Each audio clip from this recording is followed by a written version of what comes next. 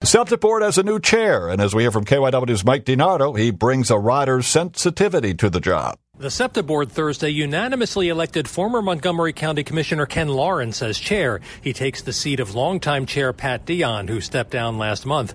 Lawrence says his goal is clear. We want to bring the riders back, and we want to make sure that we have a safe, clean, and efficient system for them to do that. He says his top priority is getting the governor's budget passed to help address the transit agency's $240 million deficit. Lawrence is a regular rider of the system, and he says that makes a difference. That does. I took the Manayunk-Norristown line in today. It was 10 minutes late, so I was late for my first meeting here. So I understand the frustration. Lawrence has served on the 17-member SEPTA board since 2011, the last 3 years as vice chair.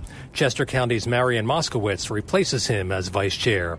Mike DeNardo, KYW Newsradio, 103.9 FM. Celebrate and save at Ashley's Anniversary Sale. With Hot Buys, your choice of colors starting at just $3.99. Ashley Sleep mattresses starting at $2.50. Plus, receive a free adjustable base with select mattress purchases. And shop top mattress brands like Stearns & Foster, Tempur-Pedic, Purple, and Beautyrest Black with 60-month special financing. Only at Ashley. Subject to credit approval. No minimum purchase required. Minimum monthly payment, down payment, tax, and delivery may be required. See store for details.